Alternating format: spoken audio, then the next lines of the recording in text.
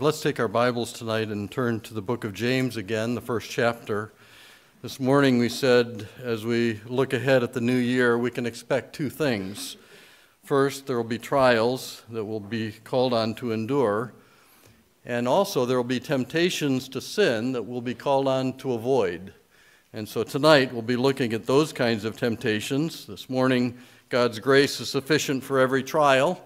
In verses 2 through 12, and now verses 13 through 16, God's faithfulness is sufficient for every temptation. I'd like to remind you of another verse that Paul wrote in 1 Corinthians chapter 10 and verse 13. It's a great verse to have in your Bible when you're battling a specific temptation in your own life. There hath no temptation taken you, but such as is common to man. But God is faithful, who will not suffer you to be tempted above that ye are able, but will with the temptation also make a way to escape, that ye may be able to bear it. In the first 12 verses of James, we saw how trials can accomplish three things in our lives. Trials make you grow.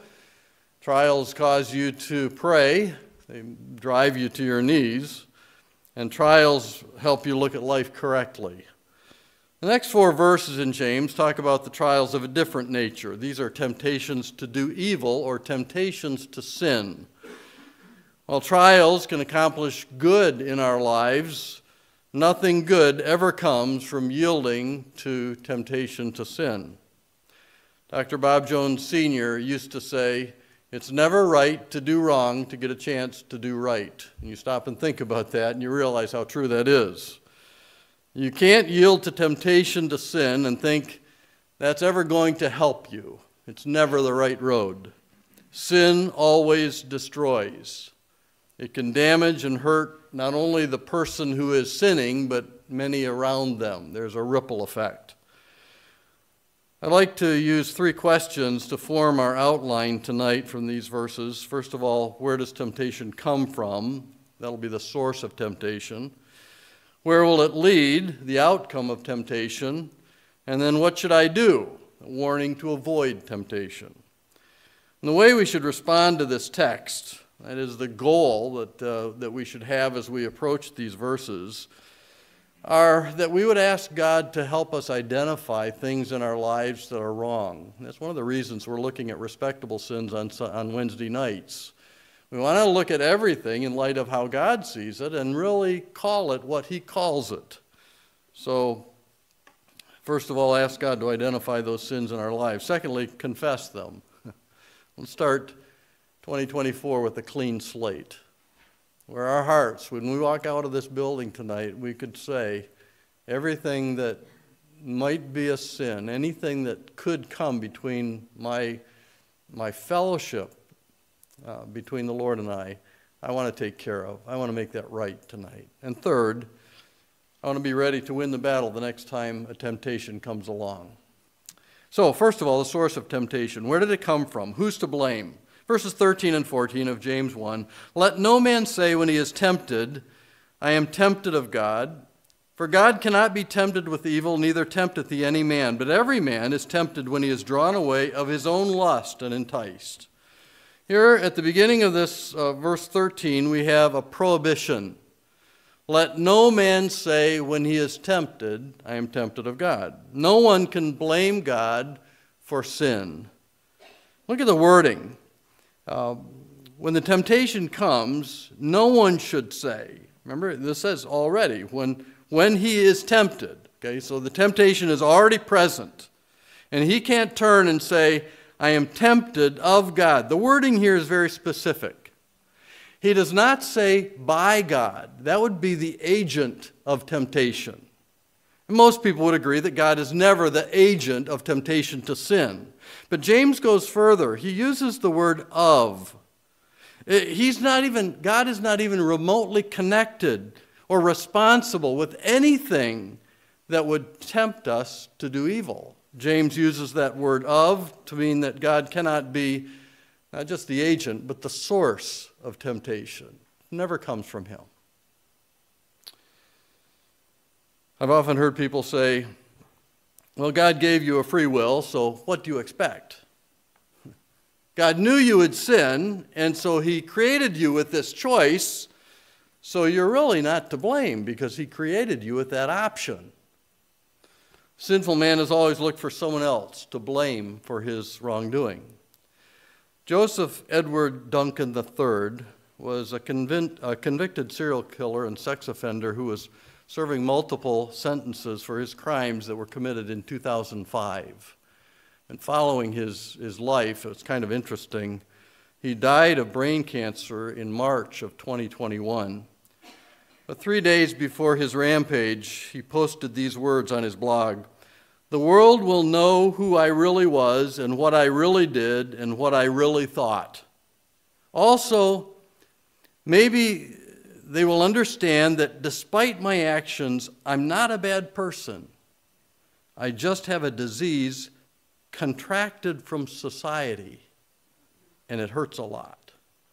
That could be a real extreme example of blaming someone else for sin. But that idea permeates man's thinking, and we hear it often in different ways. I stole because I had to. I had a greater need for these items than the person who had them, who owned them. They have more than they need, and therefore I'm the victim. Or I have a condition that excuses my behavior. A Gallup poll found that a majority of Americans are convinced that alcoholism is an illness rather than a sign of moral backsliding. The American Medical Association actually declared alcoholism as a disease in 1987. And it's amazing to hear even Christians talk about that the Bible says, it's a sickness. And no, the Bible says that alcoholism is a sin. It's a moral choice. Some excuse their sinful behavior on the fact that they were abused as a child. The list goes on. Let's go back, if we could, to Genesis chapter 3 and reread that familiar section, verses 9 through 13 of Genesis chapter 3, about this first sin that was committed by man. And we'll look at how God interacts with Adam and Eve after the sin. He asks in these verses 4 questions, and they answer with excusing their sin. The 4 questions, let's just read through there and identify those questions, and we'll listen to the excuses. Genesis chapter 3, verse 9, "And the Lord God called unto Adam and said unto him, Where art thou?" That was the first question. He wasn't asking, "I can't find you, Adam. You're somewhere hiding in the garden. I don't know where you are." He was asking Adam a remedial question about where he was spiritually. What have you done? Where are you in your relationship? Why would you be hiding? Why aren't you here? And he said, "Adam, I heard thy voice in the garden, and I was afraid because I was naked and I hid myself." And he said, question number 2, "Who told thee that thou wast naked?" He follows it up with the third question, "Hast thou eaten of the tree whereof I commanded thee that thou shouldest not eat?" God knew exactly what had happened, but he wanted to ask this question so Adam would know that he knew. In verse 12, "And the man said, The woman whom thou gavest me to be with me, she gave me of the tree, and I did eat. And the Lord said unto the woman," and here's the 4th question in this section, "What is this that thou hast done?" What a great question. And I wonder how many times, if we're listening to God after we have committed some sin, after a temptation, we would hear those words, "What is this that thou hast done?" If we heard his voice, would it change the way we view sin? What is this that thou hast done? And the woman said, "The serpent beguiled me, and I did eat." Adam said, "Someone else made me sin," the woman. And really, he says, "The woman that thou gavest," making God the source, if not the agent, of that temptation. So it's either her fault or really, God, you were the one that gave her to me. What does the woman say? Eve said, "The serpent beguiled me. Satan made me do this." But notice also, who made the serpent? She was blaming God by extension, just like Adam had. The poet Robert Burns wrote, "Thou knowest thou hast formed me with passions wild and strong. and listening to their witching voice has often led me wrong. Burns was blaming God for creating him with that propensity, that potential to do evil. The Bible says, let no man say when he is tempted, I am tempted of God. Don't say, God made me this way. I can't help it if I do evil. God is so distant from temptation to do wrong that we can't involve him in the same conversation. The reason for the prohibition is to blame God. For God cannot be tempted with evil, neither tempteth he any man. There are two things going on here. Number one, it's impossible for God to be responsible for sin because God cannot be tempted to sin. He will never sin. He has never sinned. He is God. He is holy. The temptation of Christ in the wilderness was proof that Christ, even the God-man, could not sin. He would not sin. The gods of Greek and Roman mythology were creations of man's imagination. And they often did things that were wrong, that were immoral. And the true and living God is not a creation of man's thoughts. He is the eternal, sinless God of whom the angelic choir sang in Isaiah 6, Holy, holy, holy is the Lord God of hosts.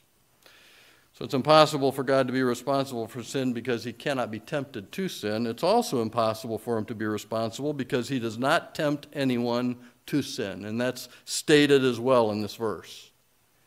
He may allow trials, as we talked about this morning, to prove our faith, to get us to lean on him. But he has never tempted anyone to do evil, and he never will. So how does temptation take place? We'll come to the explanation. But every man is tempted when he is drawn away of his own lust and enticed.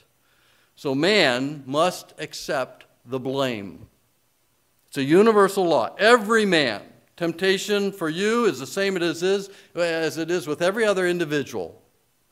It's a universal pattern.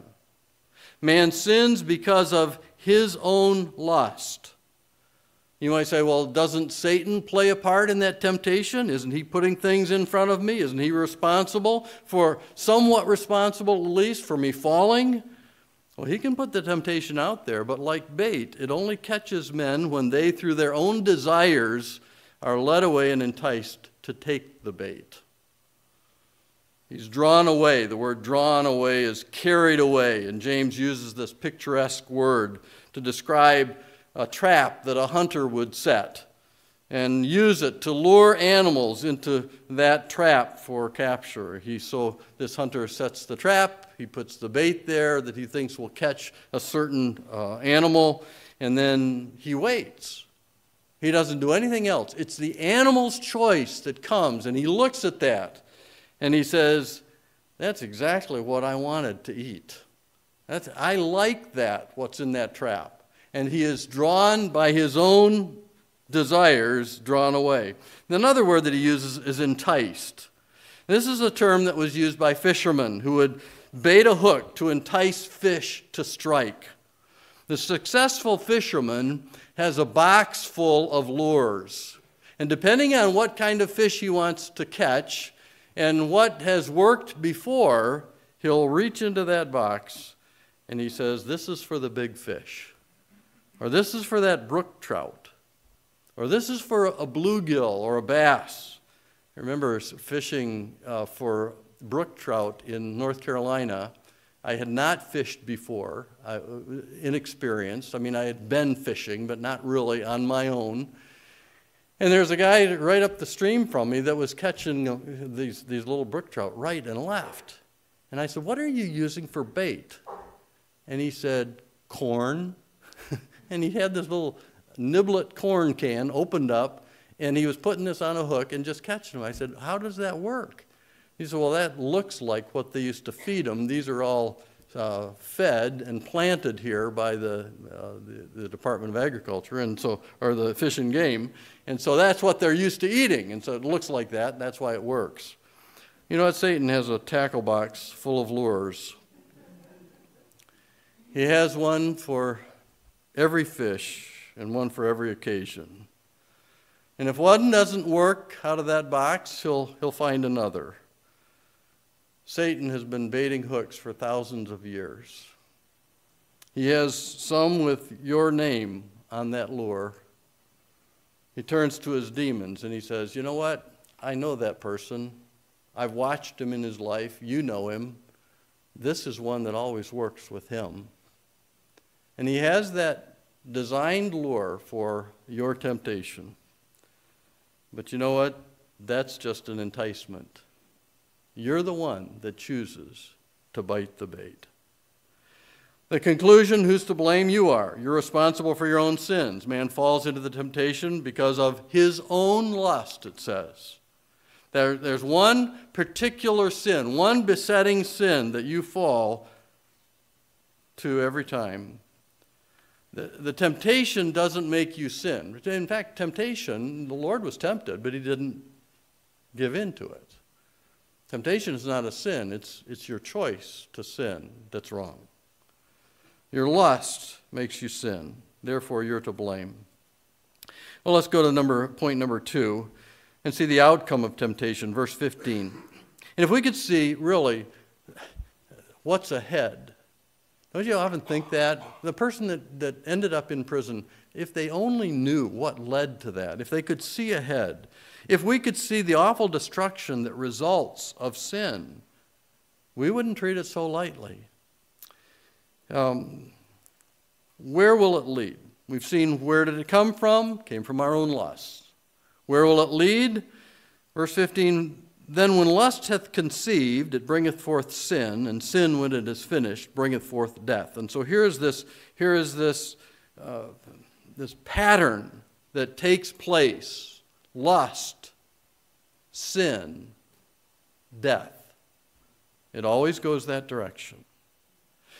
It's easy to sin. Sin is usually found on the path of least resistance. It's easier to go along with the unsaved crowd than to say, no, I can't do that. I've accepted Christ as my Savior. I want to please Him. It's easier to remain silent than to witness when we should. Sin is the natural course of the human heart. Jeremiah 17:9, the heart is deceitful above all things and desperately wicked. Who can know it? It goes on to say, the Lord does. The Lord knows. It's easy to sin. We don't consider the consequence.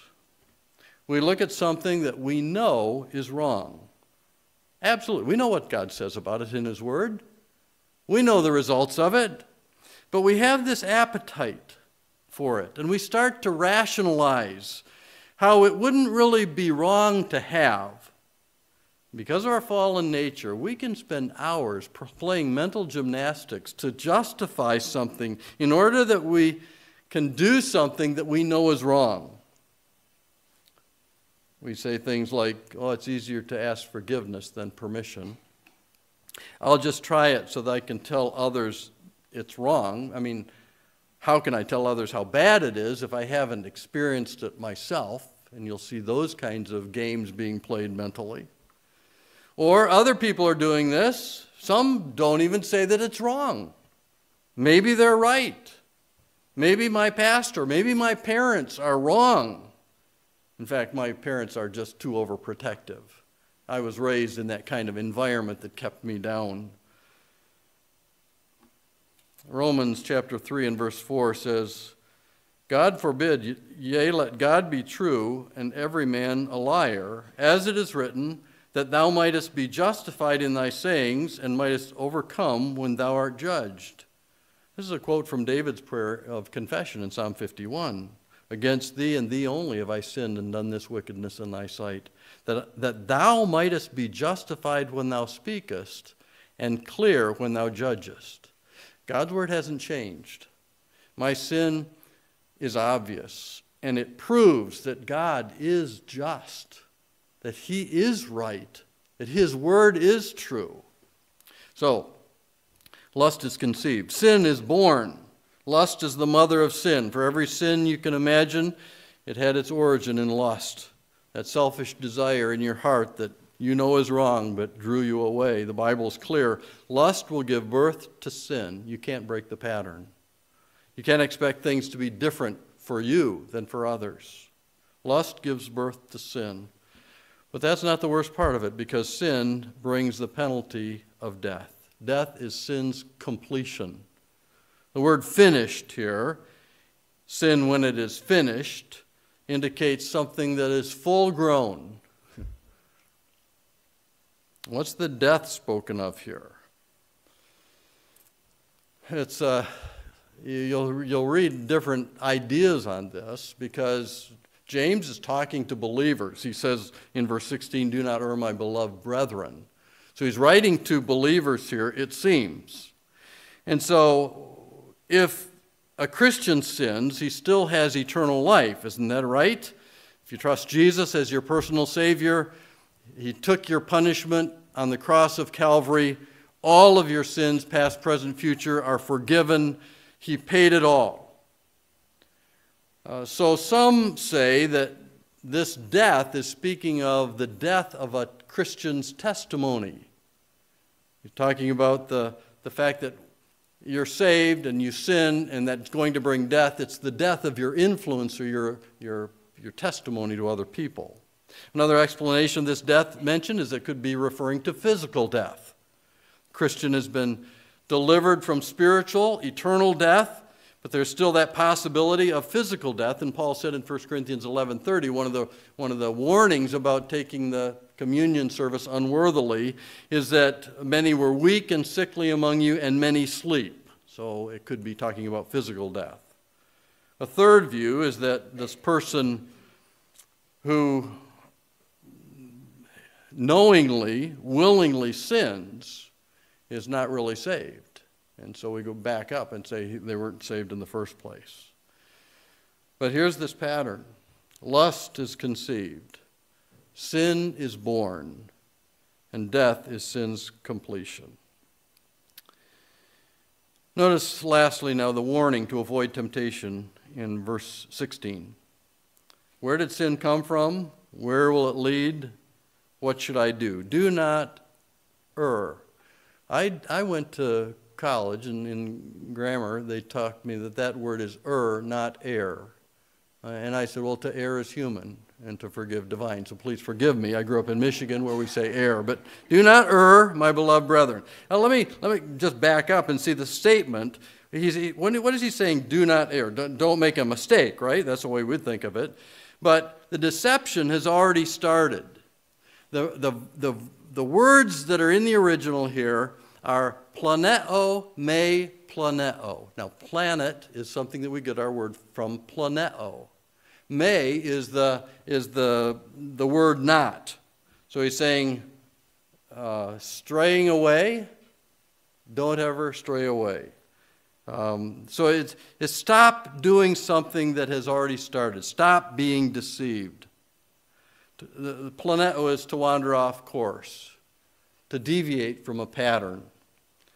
If you were to go out and take a time-lapse photography, time-lapse picture of Polaris, the North Star, and left the shutter open, you would find that North Star stays in place and all the others seem to be spinning, and they would leave circles around the North Star because of the way that the rotation of the Earth works.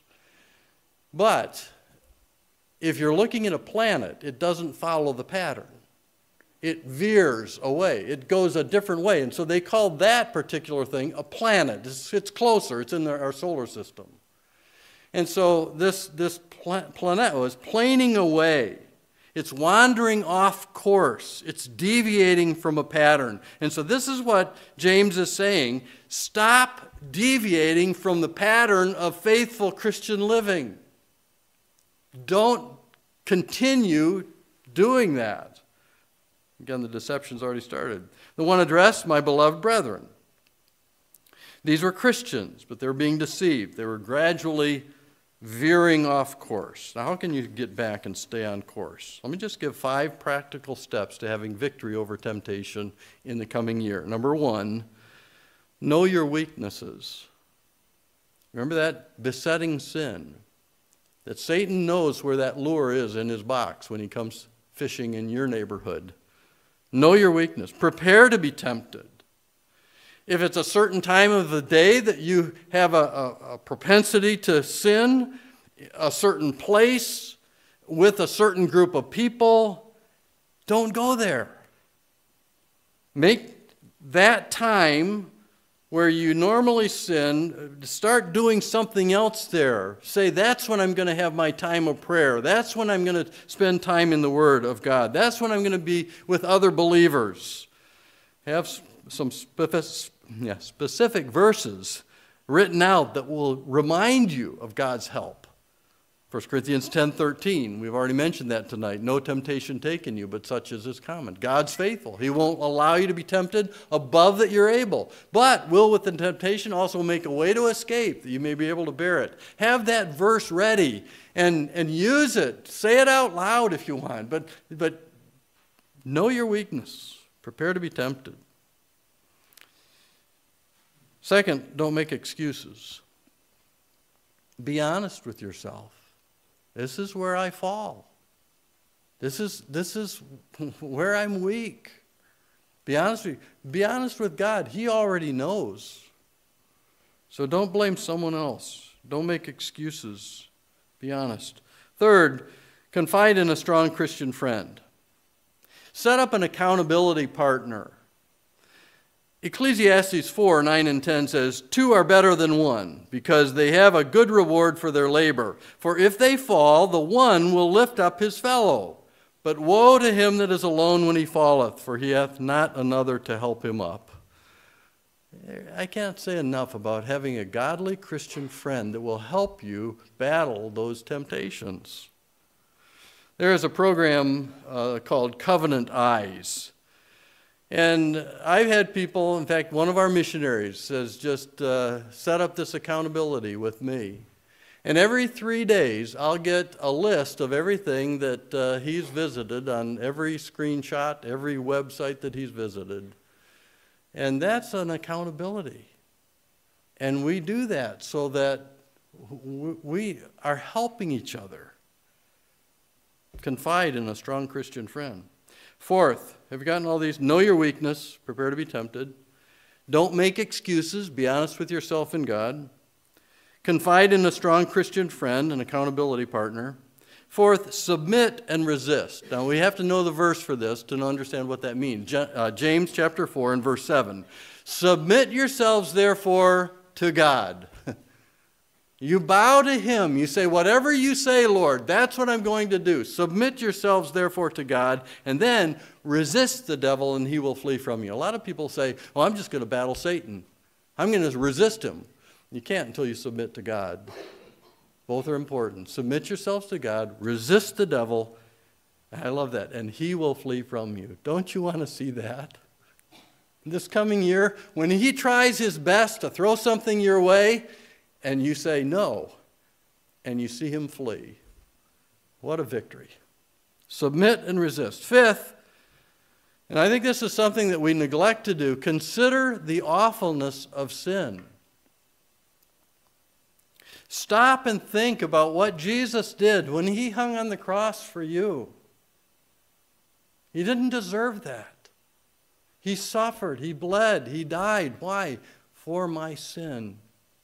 All of a sudden, that puts sin in a different perspective for me. 1 Peter 2:24, who his own self bare our sins in his own body on the tree, that we, being dead to sins, should live unto righteousness, by whose stripes we are healed. This passage was written, I believe, to believers. Maybe you're here tonight or watching online and you've never put your faith and trust in Christ for salvation. The Bible says in John chapter 1 and verse 12, but as many as received him, to them gave he power to become the sons of God, even to them that believe on his name. You can have your sin problem taken care of because Jesus died for you. And if you'll trust him as your Savior, your sins can be forgiven. This year, you'll probably face trials that seem overwhelming. God's grace is sufficient for every trial. This year, you will probably face temptations to sin. God's faithfulness is sufficient for every temptation. It's not a sin to be tempted. It becomes sin when, because of your own desires, you take the bait. Keep a short account of sin. Confess it immediately. Strive to live a life that's pleasing to God. Let's start 2024 with a clean slate. Father, we are thankful for your word. We're thankful for your Holy Spirit that applies that word to our hearts. And I pray that as we go from this place tonight, we would go with that victory of sins forgiven. We're not perfect, but we are forgiven. And that desire to prepare to be tempted and to prepare to say no, to have those parameters in place that we'll set up. And we can't do that in our own strength, Lord. We need your help. And so help us in reliance on you to live a victorious Christian life even this coming year. We ask in Jesus' name. Amen.